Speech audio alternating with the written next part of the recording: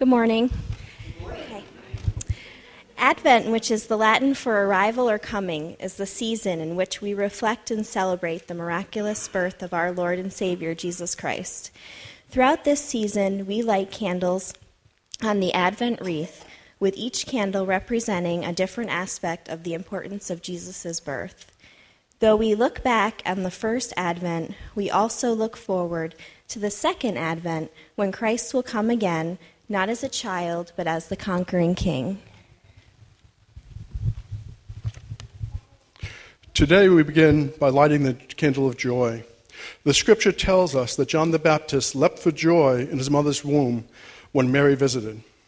He was overjoyed knowing the Redeemer of the world was here. There was joy knowing there would be victory of sin and death once and for all. We likewise can rejoice in the gospel. We can rejoice knowing that in Christ there is no fear or condemnation, but we are made new in him. As Mary said, "My soul magnifies the Lord, and my spirit rejoices in God my Savior." Let us rejoice the person and saving work of Jesus Christ this morning. Our Old Testament reading is from the book of Psalms.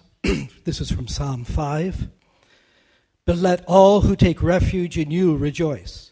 Let them ever sing for joy, and spread your protection over them, that those who love your name may exult in you. For you bless the righteous, O Lord. You cover him with favor as with a shield. A New Testament reading, Luke 1:46-55. And Mary said, "My soul magnifies the Lord, and my spirit rejoices in God my Savior, for he has looked on the humble estate of his servant. For behold, from now on all generations will call me blessed, for he who is mighty has done great things for me, and holy is his name. And his mercy is for those who fear him, from generation to generation. He has shown strength with his arm. He has scattered the proud in the thoughts of their hearts. He has brought down the mighty from their thrones and exalted those of humble estate. He has filled the hungry with good things, and the rich he has sent away empty. He has helped his servant Israel in remembrance of his mercy, as he spoke to our fathers, to Abraham and to his offspring forever."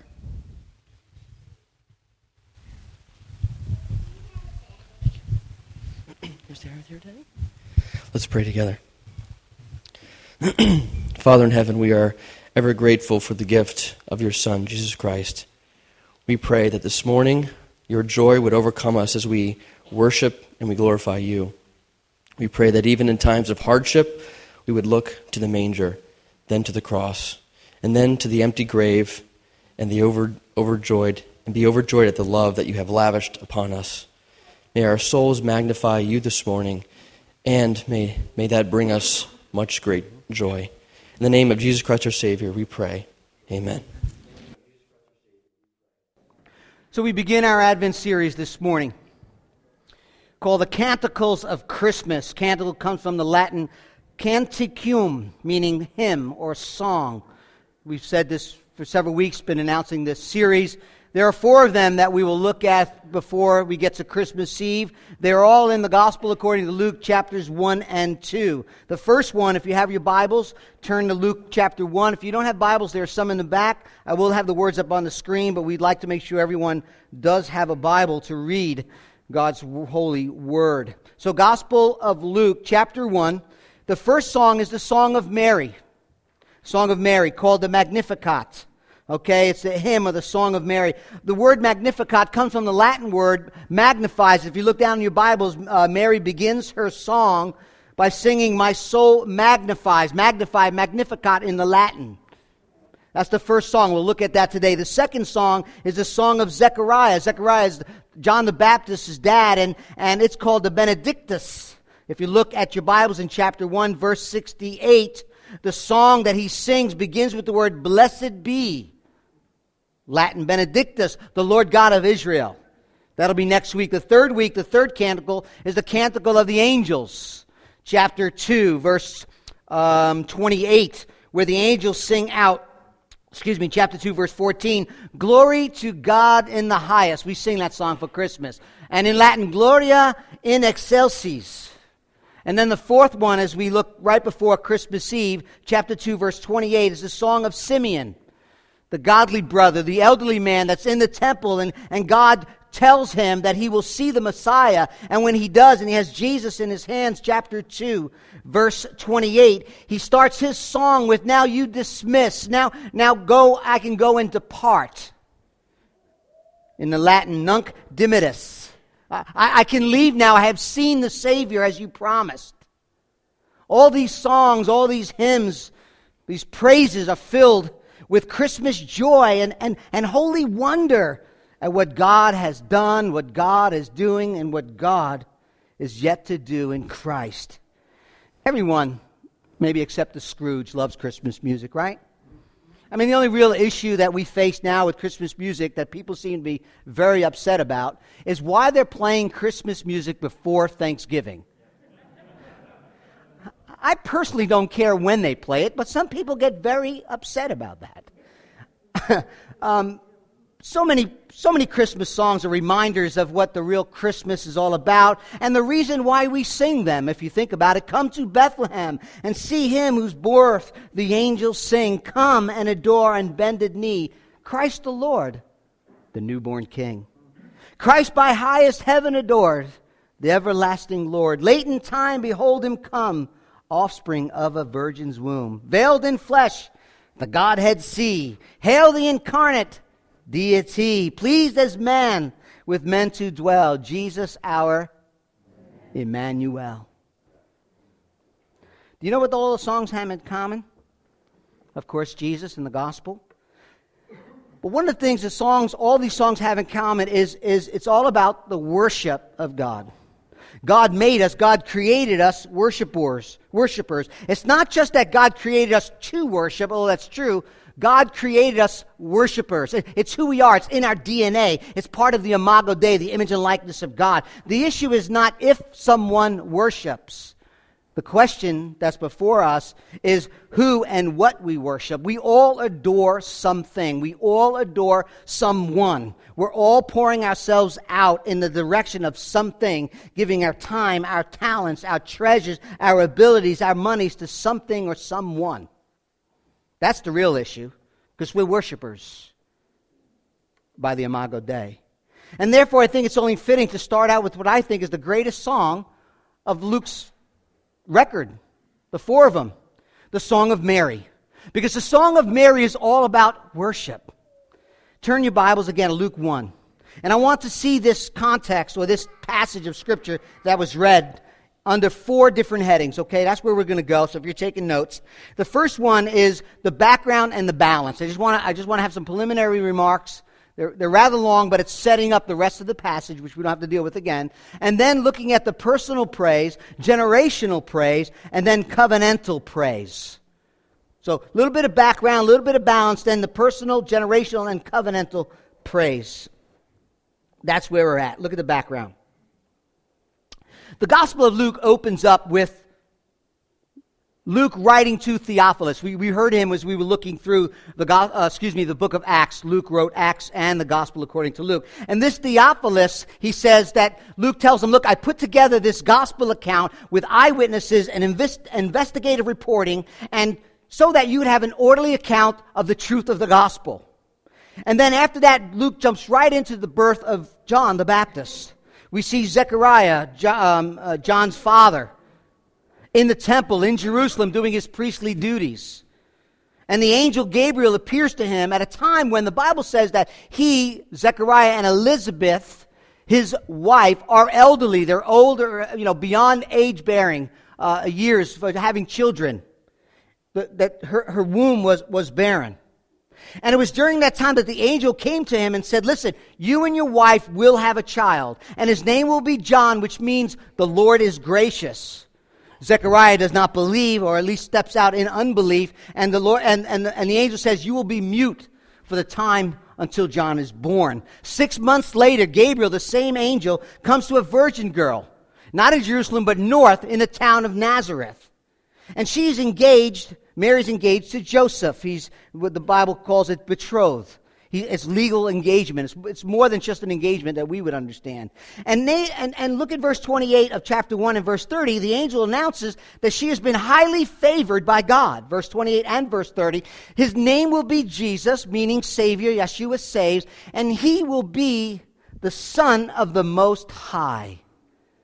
Gabriel said that the Holy Spirit will overshadow you. She's like, well, how's that? I'm a virgin. The Holy Spirit will overshadow you. That's Old Testament language, meaning the Shekinah glory. When the Shekinah glory came down in the temple and God's presence filled the temple area, she says, the angel said, this glory of God will overshadow you, and you will give birth to a son. You will conceive a son. And God tells her something, the angel tells her something extraordinary, miraculous is going to happen. Mary gets excited and goes about a 70-mile trip to her cousin Elizabeth, or kinswoman. We don't really know if she was a cousin or not, but they were related. The Greek word is kinswoman. There's some special relationship. Most people think she was cousin, but we don't know. But you can imagine Elizabeth, who's pregnant, who has a husband, and we know where babies come from, and yet you have this Virgin Mary with no husband, as she is en route to her cousin's house. She has to be thinking, how am I going to explain this? How am I going to tell her this? And yet Elizabeth is filled with joy, no doubt. But you know, Elizabeth knows. Because when Mary, the younger girl, goes into her home and greets the older woman, which is appropriate, it says, look at chapter 1, verse 41. When Elizabeth heard the greeting of Mary, the baby leaped in her womb. And Elizabeth was filled with the Holy Spirit, and she exclaimed with a loud cry, "Blessed are you among women, and blessed is the fruit of your womb. And why is this granted to me, that the mother of my Lord should come to me? For behold, when the sound of your greetings came to my ear, the baby in my womb leaped for joy." Verse 45, "And blessed is she who believed that there would be a fulfillment of what was spoken to her from the Lord." Blessed are you, Mary, you believed what the Lord has spoken to you. Here we see just a glimpse of what John the Baptist would later do. He'd be that signpost. He would be that prophetic voice in the wilderness, pointing to and preparing the way for the Messiah. And it all begins right here. His glad and joyful leap was prophetic of his life's mission.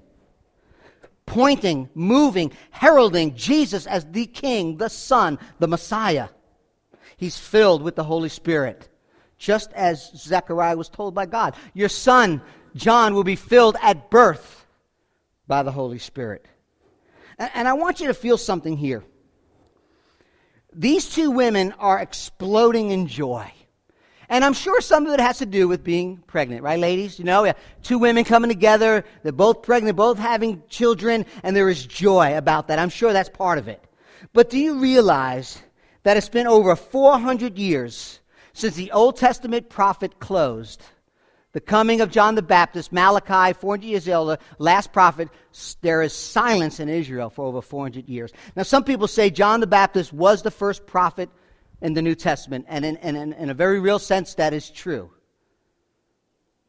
But what we have here is God opening the heart and speaking to and allowing these women, being filled with the Holy Spirit, to speak, after 400 years, the wonders and the Word of God.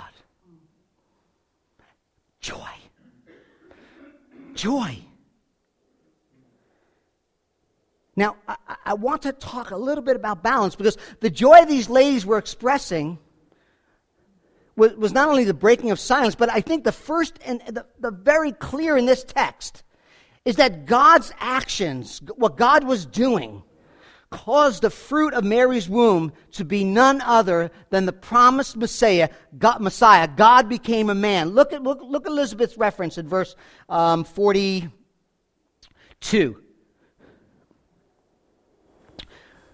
Verse 43, I'm sorry. She says, the Lord. What the Lord, the mother of my Lord, clearly pointing to his deity. Look at verse 45. So 43, it says, the mother of my Lord. Verse 45, blessed is she who believed what the Lord has spoken. One's referring to Jesus, the mother of the Lord, and the other one's referring to God himself, showing that the very beginning, the Christological truth, that Christ is God in the flesh. Mary is blessed because she's carrying the Son of God.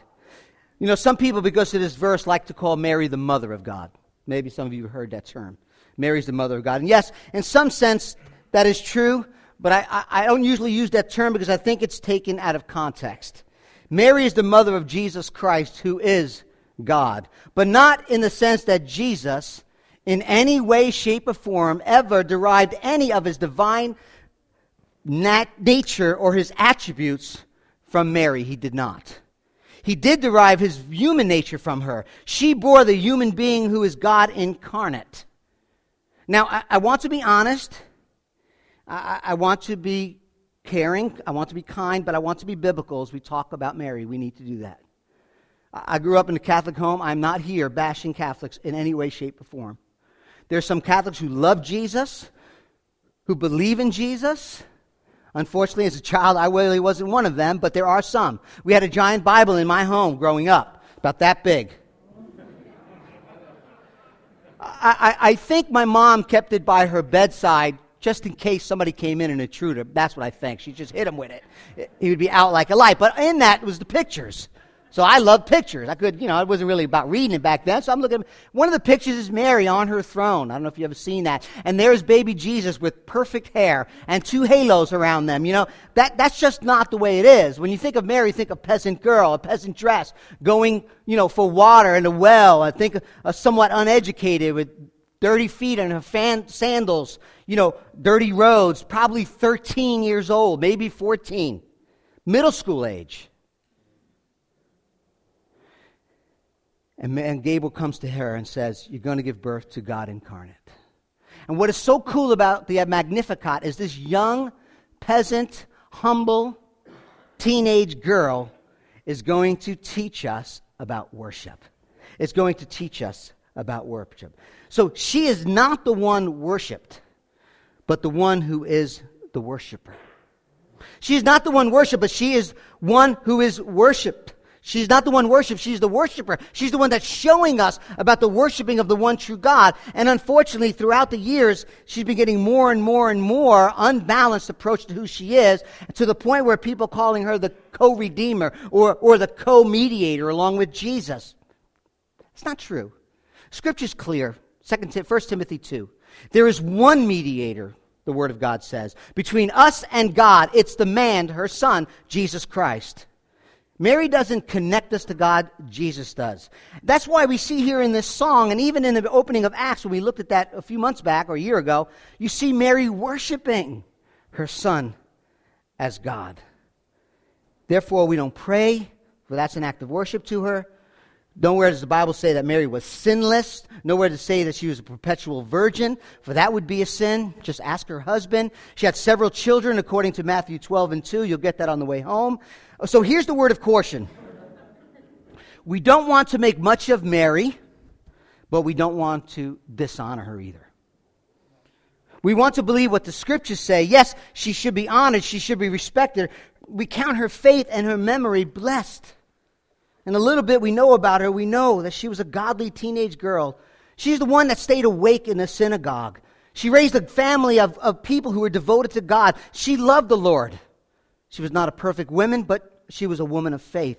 And in the most amazing moment of her humble life, 13 years old, the angel comes. She was willing to let go of her reputation and what that might have looked like in her community, her comfort and her security, so that she could say, I'm going to serve the Lord.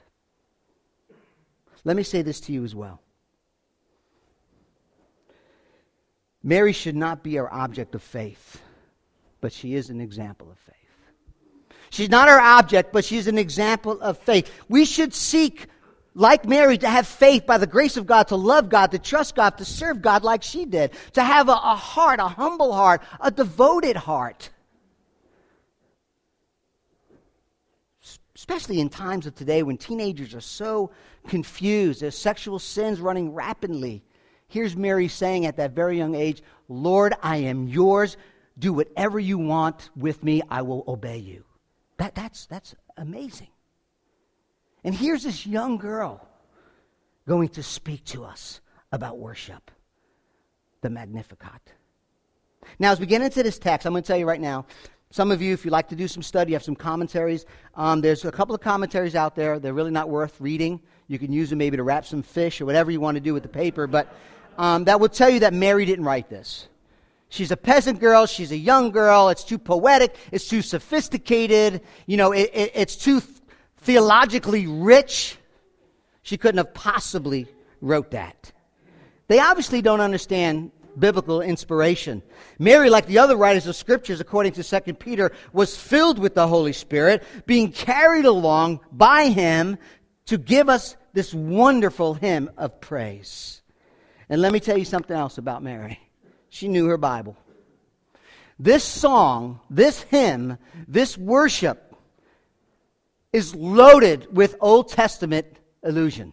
She speaks about Hannah in 1 Samuel 2. You can read it. There are words in there from David. In fact, every line or counterpart in or allusion has pointing to the Old Testament, even the prophets, even King David.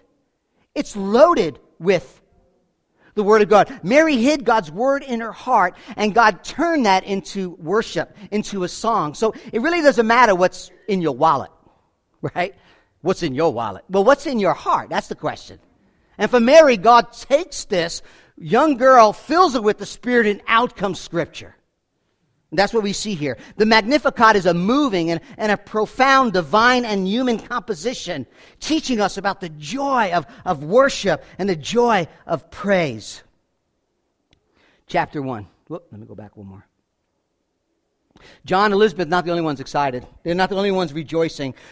Mary lifts up her voice, compelled by this overwhelming joy. Verse 46, and Mary says, "My soul magnifies the Lord, and my spirit rejoices in God my Savior." She gets it. There is clarity, and divine joy is released. My spirit, my soul. That's Hebrew parallelism. So what that means is that it's not two separate incidences. It's a way of saying my very inner being, everything in me, my heart, the seat of my emotions, the very inner core of my beings, the immaterial self is exploding with joy. I'm magnifying the Lord in the inner being. I am rejoicing in the Lord in my inner being. And that word magnify is the word megalon, which we get our word mega. Something small made big. Something that is bigger than normal, I should say, and louder than usual. You know, you put that, some of you guys got that extra bass on your radio or on your car. You're like, all right, I'm going to add some bass to that. That mega bass, the mega exaltation, the crescendo of worship. And look what she's rejoicing in. What is she glorifying in? Look what it says. The Lord, God, my Savior. That's what worship is all about. It's actually in the present tense, which means it's a continuing of worship. It's continuing of worship. It's a state of worship. How does one get to the place of the state of worship? Christmas time, many of you know, bring a lot of people out to come to church. That's a good thing. Christmas and Easter, and then maybe in the street we'll see them once in a while. But that's a good. As far as I'm concerned, they're hearing the message of Jesus. Who knows what God's going to do? Christmas season, Christmas music, Christmas songs brings out that kind of joyous, bubbly, fun, singing, joyful time in our lives, does it not? But not everybody receives Christmas like that. Some people in Christmas time, it hurts for them. Maybe they're missing a loved one. Maybe a family's under stress. Maybe they're lonely. Maybe they're financially struggling and they just can't wait for the Christmas season to be over. Mary is overjoyed. Unspeakable joy because it is in God, her Savior. Do you realize that if your joy, the foundation of your joy is in anything else, it will be fleeting? It will be fleeting. True worship, true joy becomes a way of life when it is fixed on something that will never, ever change. It will never, ever change. God never changes. Christ never changes. Our salvation never changes. His promise, His covenant, His promises, our future never changes. So Mary sings, not about her circumstances, but about her God, her Savior. Notice there what she's saying. She sees herself as a sinner in need of a Savior. To God, my Savior, she needs a deliverer. She's needing cleansing from sin. She needs cleansing from guilt. She needs to be reconciled between a holy God and a sinful people. She needs communion with God, and she's trusting in God, her Savior. And when God comes to her and says, the son you will carry will be the Savior, she joins the line of the long witness of Old Testament saints who sing about God's salvation throughout all the Old Testament.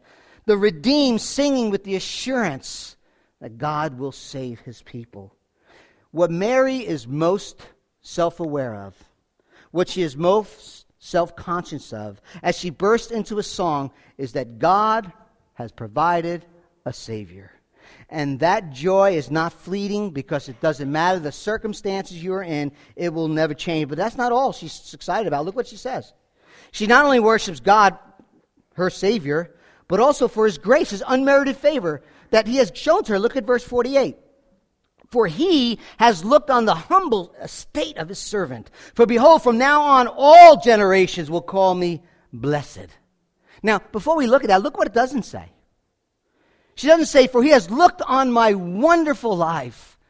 He has looked on all my synagogue attendance. He has looked at my moral purity. He's looked at, my Bible sword drills. And blessed is he for what he has done for what I have done. That's not what it says. You know what else this song doesn't say, which I thought was interesting? There's no explicit mention of the Son of the Most High God. There's no really mention of that. You know why? Because at this moment, Mary was busy worshiping the giver of the gift and not the gift itself. God could have looked down and said, I'll pick a wealthy woman. I'll pick one who's highly educated. I will pick one who sits on a throne. I will pick the most educated, a place of splendor for my son. But he said, no, Mary, I'm going to pick you. Mary knew that she was blessed because of who God was, not because of who she was. I think sometimes we get that backwards. We're too busy worshiping created things, even good things that become ultimate things. We talk about this, become idol things. Rather than worshiping created things, we ought to worship the Creator God, Romans 1, who is blessed forever and ever. Amen. We're all pouring out somewhere. And we wonder why we're lacking joy. The stuff is fleeting. We see this lowly peasant girl from Nazareth. In the eyes, she was nobody. To the world, she was nobody. She knew it, and it was humbling. But isn't that the way God works? James tells us that God opposes the proud, but gives what? Grace to the humble. Do you know that the prophecy in verse 48, from now on all generations will call me blessed, do you know that actually happened in the time of Jesus' ministry and while Mary was alive? In Luke chapter 11, verse 27, Jesus is teaching on demonic attacks, and a woman in a crowd, bless her motherly heart, yells out in the voice, make sure she's heard, blessed is the womb that bore you, and the breast at which you nursed. Now you think Jesus would say, prophecy come true, because what she said wasn't wrong. But he turns to her and he says, no. Rather, blessed, he says, is the one who hears the word of God and does it. He's not contradicting what was said, but because Mary and Elizabeth prophesied it. But what Jesus was doing with this light rebuke was showing this woman that she was missing the point. As blessed as Mary's was to give birth to the Son of God, as blessed as it was to nurse him as a baby, the greater blessing Jesus is pointing out is to hear the word of God, to respond to the gospel in faith and obedience. Isn't that what Mary did? When God tells her, you're going to be the mother of Jesus, she believed what God promised and acted in faith on the word of God. Let it be as you have said. And when all is said and done, the most important relationship Mary had with Jesus was not simply a biological mom, but her relationship as the Savior. My God, my Savior, who died to forgive her of her sins. St. Augustine said this, Mary was more blessed in accepting the faith of Christ than in conceiving the flesh of Christ. And if there's any question about humility and who's the worshiper and who's the worshipped, look at verse 49. For he, in fact, if you look at this chapter, you look at this hymn, there's this song, and see all the he's in there, it's all about God. For he who is mighty has done great things for me, and holy is his name. Now you might have the mighty one, the one who's mighty, or the mighty one, NIV, NAS is the mighty one, because it's a title referring to God as a warrior who fights for his people, who delivers them from harm. And this holy one, this mighty one, is exercising his dominion and his power and all that he's done, his authority or sovereignty over the world. And notice what Mary says here too. He says, mighty are you, holy is your name. Not holy is my name. Holy is your name. Now the word holy means to be set apart, moral perfection, and who's worthy of praise. And that's true of God. He is holy. He is other. There is no sin in him. But when they put this together, the mighty Holy One, they're talking about the actual righteous, perfect, pure deeds of righteousness and justice. He's singing about the warrior's display of his unique sovereign authority as ruler of the world. She's recognizing, you're God, I'm not. You're holy, I'm not. You're the warrior, I'm not. Psalm 99:3, I had to put this in there. Let them praise your great and awesome name. Holy is he. The king in his might loves justice. You have established equity. You have executed justice and righteousness in Jacob. Exalt the Lord our God. 99 verse 5. Exalt the Lord our God. Worship at his footstool. Holy is he. That's what Mary's saying. And that loving extension of grace to the humble goes beyond just Mary. Look at Mary. Mary gets excited about all generations. She's continuing this worship, this praise, this adoration. It's not only for her and what God has done for her, it's what God has done for others. Verse 50. Generational praise, and his mercy is for those who fear him from generation to generation. Psalm 103:17, she is quoting. She's using anyway. The steadfast love of the Lord is from everlasting to everlasting. For those who fear him, and his righteousness to children's children, to generation. And notice the word mercy. We're going to come back to that at the end. It's a Greek word, but the Hebrew counterpart is the word hesed. H-E-S-E-D, hesed. It's covenantal language. It's the covenantal loyal love of God and his grace. And again, what you see is Mary is she's pointing away from herself and pointing to the covenant-making, covenant-keeping God. His mercy. She doesn't want anyone to think that it's just for her. From generation to generation, those who fear him, those who are in reverence of him, those who are in awe. She acknowledges that the Lord has done for her and will continue to do for others. And you know what? That brings joy to the heart of God's people. It's not just for me. God is saving. God is having mercy. God is forgiving sins of others. Verse 51, he has shown strength with his arms. He has scattered the proud in the thoughts of their hearts. He has brought down the mighty from their thrones and exalted those of humble estate. 53, he has filled the hungry with good things, and the rich he has sent away empty. Now, God does not have an arm, if you're wondering. It's what they call anthropomorphism. It's a figure of speech. It attributes human characteristics to God. The Scripture uses it all the time. God uses it to show us or to teach us something in our own language, in our own vernacular, so that we would understand that God is reaching his arm. Here his arm, his mighty strength, says, scatters the proud, brings thrones down.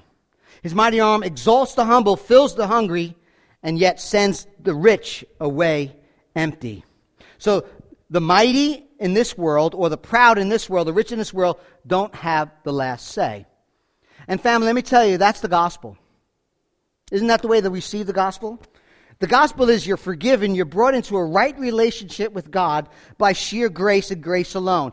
No one is being saved by their good deeds. No one is being saved by the proud sense of thinking, I don't need sins forgiven. I'll be my own Lord and Savior. I don't need your help, God. Thank you anyway.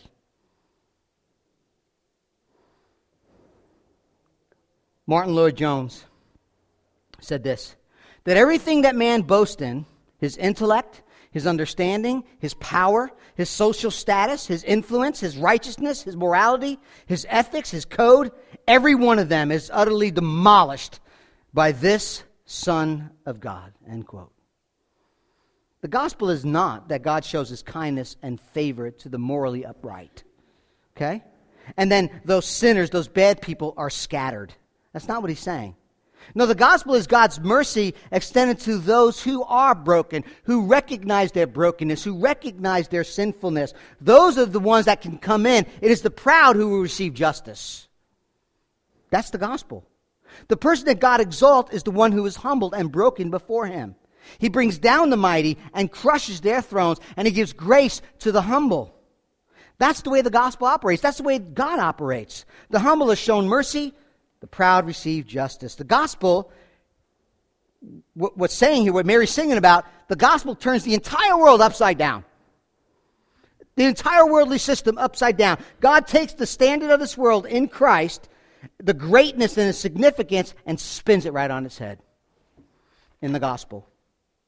What's interesting, too, here, in the word humble estate, the Greek word means the poor, the people at the bottom, the humble circumstances. What that means is that God brought down the rulers but lifts up the broken, lifts up the poor. He fills them with hunger. He fills the hungry with good things, but he sent the rich away empty.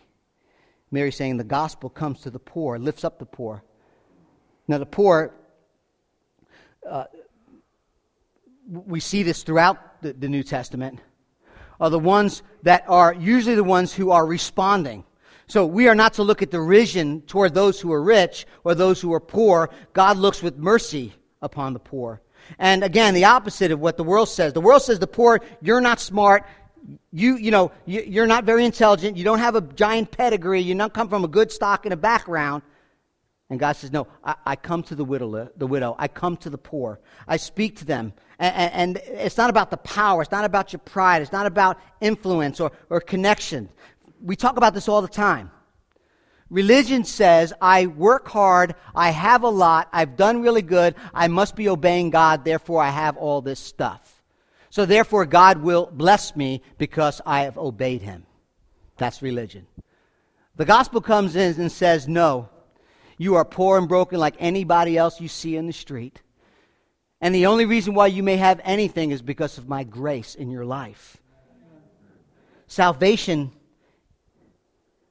the gospel, shatters the world's view. Salvation is a supernatural act of grace. The gospel comes along and says that the most upright, the most decent people are every bit as lost, shattered, broken, prideful, and separated from God as the sexually active, the druggie, and the thief. That's the gospel. It lifts up the poor, pulls down the rich. Now listen carefully. This is what Tim Keller writes. He says, the gospel shows the poor that they're no worse off than anyone else, and the gospel shows the rich that they're no better than anyone else. 1 Timothy chapter 6. As for the rich in this present age, charge them not to be haughty. If you're rich in this present age, don't be proud, nor don't set your hearts or your hopes on the uncertainty of riches, but on God, who richly provides us with everything to enjoy.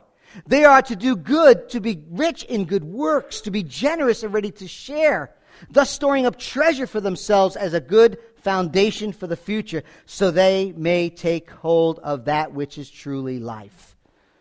The gospel comes over and over in the Gospel of Luke. Luke makes it clear through his gospel. You want to read through the whole gospel. Chapter 14, Jesus says he exalts the humble and he crushes those who exalt themselves. Luke 16, the rich man goes to hell while the poor man is carried away to God's people. Luke 18, the prayer of the righteous Pharisee is denied, but the sinful tax collector goes home justified. And then at the end of the gospel according to Luke, the greatest reversal, the greatest place where the world is flipped upside down, the King of Kings, the Lord of Lords, Jesus himself, who left heaven's glories, riches upon riches, comes humbly down as a man, poor, has no place to lay his head, and is crucified on our behalf. And then God, what does God do? The Bible says that God raised him triumphantly over death. And he was what? Highly exalted. And they bestowed upon him the name which is above every name. Mary saying the same thing has happened. God has come with his grace. If you meet it with humility, you will have mercy. It extends to those who fear him, revere him. He has performed mighty deeds with his arms. He scattered those who are proud in the innermost thoughts. Does that mean, Pastor Lou, are you saying that the rich cannot enter the kingdom? That God only comes and saves the poor? No, that's not what I'm saying. But we know from Scripture and we know from experience that it's very difficult for the rich who have a lot in this world to respond to the connection. If you don't believe me, Jesus says it is easier for a camel to go through the eye of a needle than for a rich person to enter the kingdom of God. So we have to be careful. We have to be careful, like Mary, that we worship our God and not the gifts, the treasures, and the things that God gives us. And if God has bestowed upon us riches and blessings, praise God for that. The Bible says that we are to be generous and rich in good deeds. Mary is saying that God will respond to the humble of heart, to the brokenness, to those who know and recognize that they need gospel grace and mercy. 1 Peter 5:6, humble yourself, therefore, under the mighty hand of God, so that in a proper time he may exalt you. Our final point, covenantal praise. Mary now sings of God's help for his people. He, verse 54, has helped his servant Israel in remembrance of his mercy, as he spoke to our fathers, to Abraham and to his offspring forever. Mary ends this wonderful Magnificat, this wonderful song of praise, realizing that the child that she was carrying, whose name would be Jesus, Savior, was a fulfillment of the promise that goes way back, thousands of years, given to Father Abraham. God's actions, his helps here, his mercy is because he committed himself to his people by covenant when he made the covenant promise to Abraham. Look what it says. We see the word hesed again. He has helped his servant Israel in remembrance of his hesed, in remembrance of his covenantal love. And what Mary is declaring is that God is faithful to his promise and loyal to his people, which is amazing because his people were not loyal to him. Just read Genesis. Every one of the patriarchs have fallen away, have sinned and turned their back on the promise keeper, God. But Mary understood, as she read her Bible, she understood that the Old Testament was not just a bunch of stories slapped together with no cohesiveness. Mary understood that the story of the Bible pointed to the Messiah, that there was a connection between the promise of Abraham, herself Mary, and to the rest of the generations. That's what she understood. In fact, the promise goes back, Ricky mentioned it today, in Genesis 3:15. God comes to Adam in the garden and says that the seed of the woman will crush the head of Satan. And in the process, his heel will be bruised. We call it the proto-evangelium. It is the first gospel that was preached. And how the Scripture teaches us this uninterrupted moments of epics of redemption histories unfolding in Scripture, that God makes his promise to Adam. God made that promise again to Abraham. God made that promise to his descendants. To Abraham, he said, I will bless you. And those who dishonor you, I will curse you. And in you, in your seed, in your loin, in your lineage, all the families of the earth shall be blessed. That's covenantal promise. It continued with Abraham. It started with Adam, Abraham, and then all the way through the Old Testament. Isaac, his son, Jacob, Judah, even King David said that the seed will come. He will crush Satan. He will bless the whole world. He will conquer sin. He will conquer death. That's covenantal love. And that assurance of God's promise was held tightly by God's covenant people. They had hope that God would keep his promise to Israel. And you know what? That seed is Jesus Christ.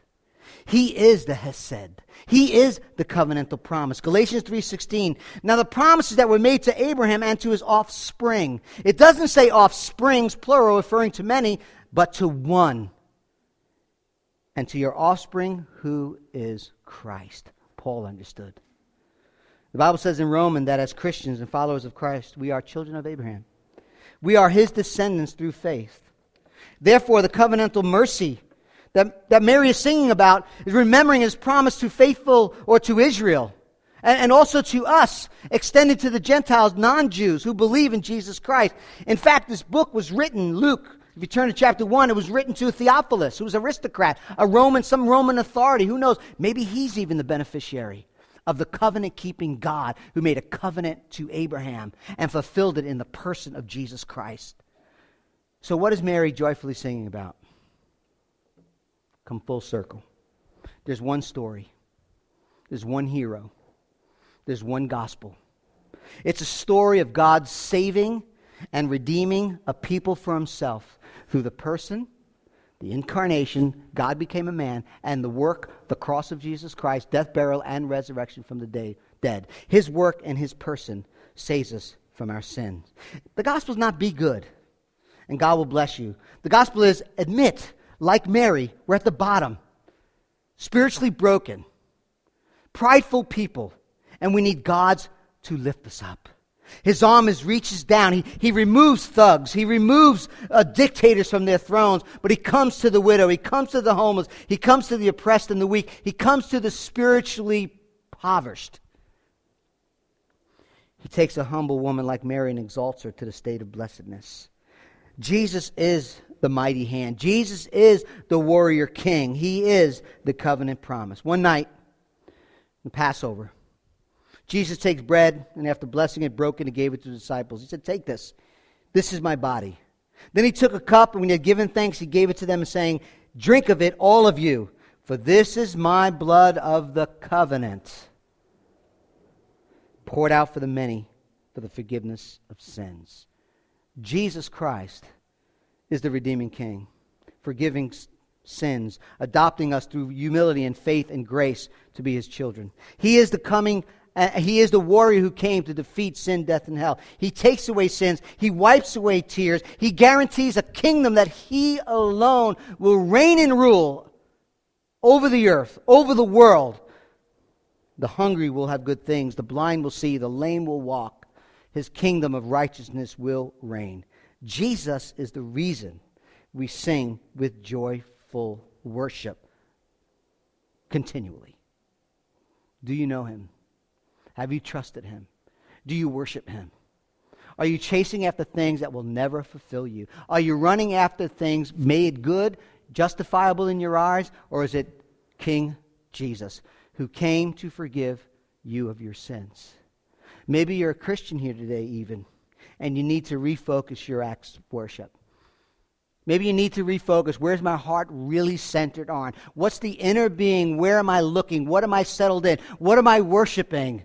I need to tear down the false idols. I need to worship the true King who can give an everlasting joy that circumstances can never change because he will never change. We pray that in your heart, the Spirit of God will bring you to the place of response for his glory, your joy. Let's pray. Father, thank you for this wonderful song of Mary. Thank you, Father, you filled her with your Spirit to sing most beautiful words to the praise and glory of who you are and all that you have done. Thank you for Christ, our fulfillment of the promise, pointing back thousands of years. You are faithful, God, to your promises. Father, thank you for this first Advent as we celebrate the coming of Christ. But thank you that we can look forward to his return, knowing that he lived a perfect life. He died an atoning death. They buried him. Death could not hold him. He rose over sin and death. He's ascended to you. He's returning back, coming King, restoring the earth, and everything that is broken will be made right. Father, by your Spirit, help us to respond, each and every one of us, to the worship of Jesus as we sing in his name.